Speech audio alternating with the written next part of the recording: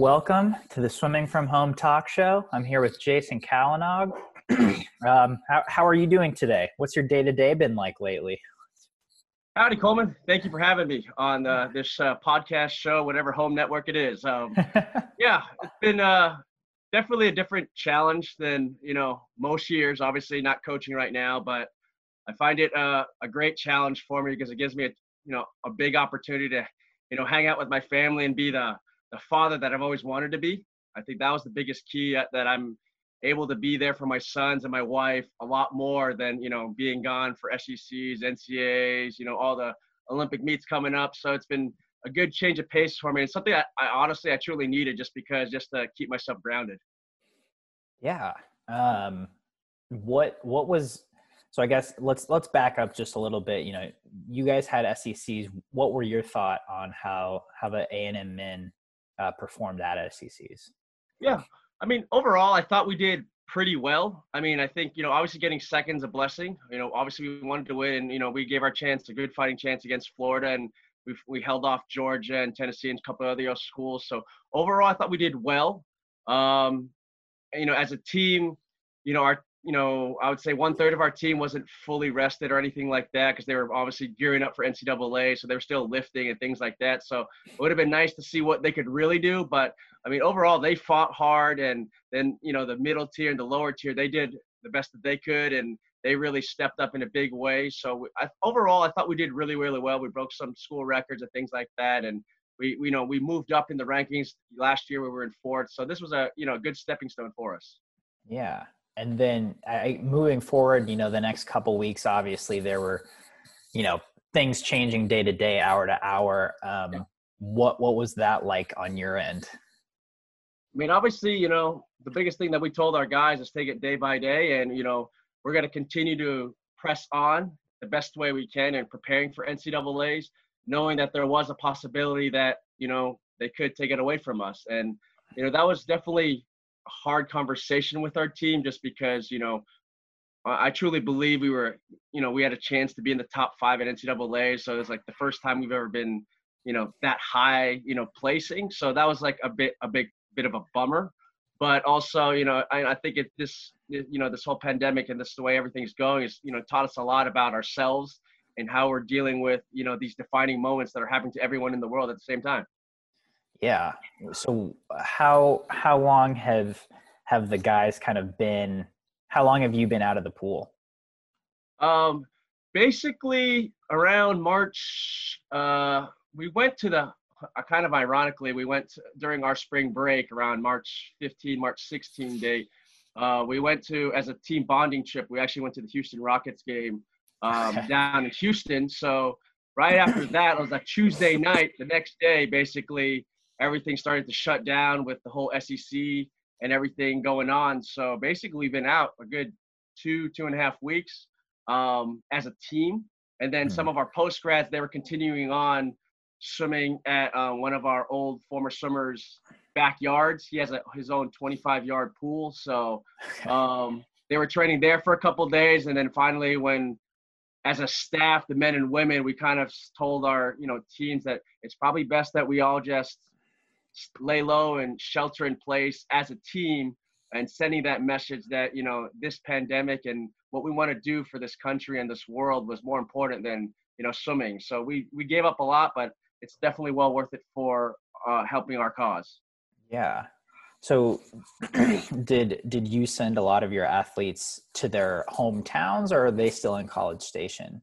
I would say it's about 75% of them went home. About a quarter of them stayed here because some of them are foreign and some of their countries were closed, or it's very difficult to maneuver everything. And then some of the guys, one of our guys, his mom is a nurse, and she told him not to come home just because she didn't, if she got the coronavirus, she wanted to make sure that her family didn't get it. So he's actually here still in College Station. So it really depended. We were going to support them either way, and our athletic department was going to support them either way. We just wanted to make sure we're giving the best possible situation for each person. Yeah. And so what has your day-to-day as a coach, how has your role as a coach changed, especially in these last couple of weeks? I mean, obviously, we can't recruit right now, like, so go anywhere. So that's kind of been different. So, we try to keep in touch with the recruits, the best way we can, whether, we're FaceTiming them or we're, texting them or calling them. But Mhm. overall, I think the biggest key for us is, safety for everybody else. So, I haven't been trying to bombard all the recruits super, hard and trying to push the issue of a lot of things, just because, it's important they spend time with their family. It's important they're, a lot of them are taking classes now online for the first time. So just letting them acclimate to that. Even the same thing with our own guys, it's just like we've been trying to touch base with them, but not push them to a place where swimming and sports is the most top thing in their lives right now. Yeah, certainly. Um, are you able to still coach at all in any capacity? No, currently with the SEC, we're not allowed to coach till April 15th, with the team Okay. itself. And then the post grads, we just told them, you're on your own for right now, just because, we wanted to make sure everyone tried to stay at home and making Hmm. sure that we did our part. So we're not really giving them practices. If they do lift on their own or, do any kind of exercise on their own, that's really on their own risk. And, we try to give them as much information as we can, Hmm. but, obviously they're adults and, we can't control them. Yeah. Yeah. And so what has your day-to-days at home looked like now? Oh, it's a lot different. I tell myself that, being a stay-at-home dad was my dream job, but Hmm. now I realize it's a lot of hard work. I got to help my son with fourth grade. I'm not a great fourth grade teacher. Yeah. I wasn't the greatest student in the world. So me having to relearn all the, science and social studies, the history of Texas, I have no idea what's going on. So trying to learn all that kind of stuff. Yeah. And then, obviously I've been, cooking a lot. I've been, that was one of my passions kind of, when I was in college and, and transitioning into the world. So that's Mhm. something I started to do every single day, at least try to make one meal or two meals a day on my own from scratch and just try to, do what, Santo Condarelli's doing online all the time is trying to cook. So I've been trying to get my cook on. And then, honestly, I've been trying to, lift weights at home. Before all this pandemic stuff started, I was like, I have a feeling I'm going to be stuck at home. So I went to the, you know, one of the sports shops here and I bought some weights and set up my son's room into my weight room. So that's something, I can do just to keep busy and keep moving on. But honestly, just it's a blessing for me. I tell myself it's like I'm trying to do a lot of the things that when I was, 9, 10, 11, 12 that I like doing that I kind of Mhm. transitioned out of because I was into sports and swimming and soccer and, other things. So I try to, I started trying to play piano again. I've been working on my golf swing again. So just like simple stuff that I used to love doing. Now it's kind of taken that forefront and like learning how to love different things and new hobbies for myself. So it's been a lot of fun. Yeah, certainly. And so do you see that as applicable at all to coaching when you do get back? Well, of course. I mean, I think honestly, first thing is just teaching my son. I think every parent or coach tells you it's hard to teach something to your son and daughter when you're a coach because you want to be very hands-on and you want to see results. So for me, it's been taking a step back and relearning things and trying to find new ways for my son to learn. So that's been a great challenge, and I think that's helping me for the future. And then also just relearning things myself. It's been a lot. It's been challenging my mind in a different way because everything's been for the past 15 years about swimming, Yeah. and now it's like learning a new skill that I'm not very good at. I'm trying to get back to a single digit handicap in golf again. So like things that I love to do, I'm just trying to relearn and retest my mind and challenge it and try different things. Cause I don't know if I'll ever get like time like this again where I have so much free time to learn new things. So this is the perfect exact time for me. Yeah. Does this make you um, reassess how you might want to move forward, I guess, after this pandemic? Yeah. I mean, I'm just obviously, taking it day by day. I Mhm. think, I'm learning new things every single day. So it's definitely helping me. It's definitely helping me be a better coach where I'm just trying to reevaluate a lot of things in my life. A lot of coaches, especially, you know, when they get into swimming, they get into swimming and then their family life and a lot of personal things, takes a backside, whether it's their health or, their relationships with their wives or girlfriends or their kids. So for me, this is definitely a great stepping stone to reevaluate a lot of things that I've taken for granted for so many years. So to me, this has been a blessing in disguise. Yeah. Have you thought about things that you'll take with you when, like, I guess once you start coaching again, have you thought about different ways you might go about the swimming aspect of it?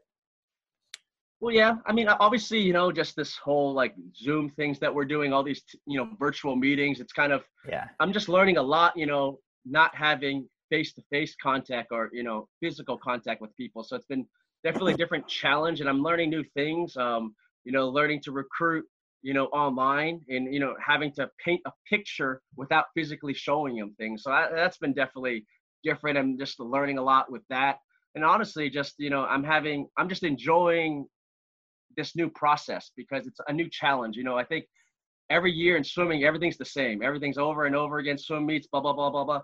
I'm like thinking, all right, maybe my first swim meet's going to be in Indianapolis in August. I don't know. And that'll be our first meet, and it's our championship meet. So how are we going to reassess those things? Or going into the new season, how are we going to reassess, it's going to be an Olympic year again, and, it's a new 4-year cycle. Now it's a 5th year. So like those are simple things that are in the back of my mind, but they haven't been my forefront because I'm trying this new avenue of thinking, and my family and everything, my hobbies that I used to do. Those things are currently most important to me right now. And then slowly the whole swimming and aspect of coaching again will slowly, week by week, slowly, move in the forefront.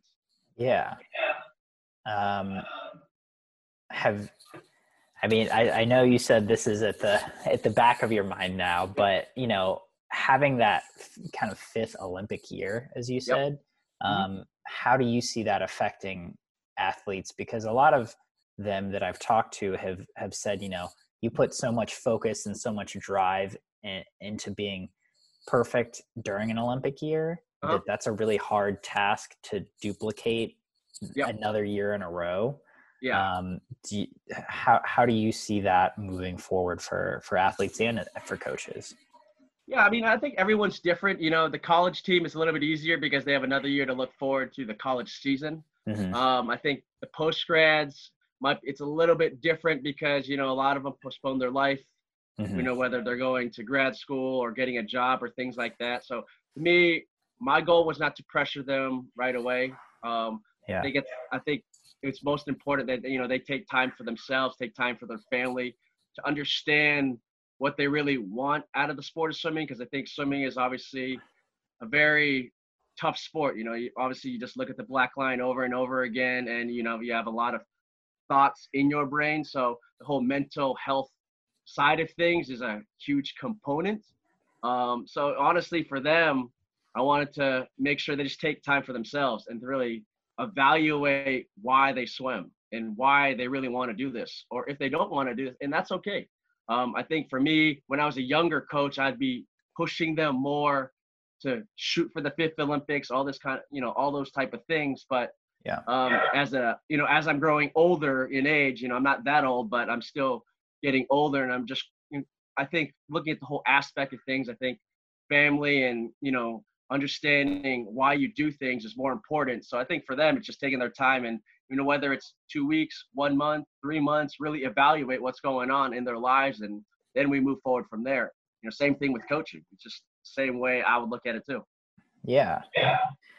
How do you see, speaking of time out of the water, Yep. how do you, we don't know, like you said, it's day by day. We don't know how long it'll be until the swimming community as a whole gets to go back into a pool.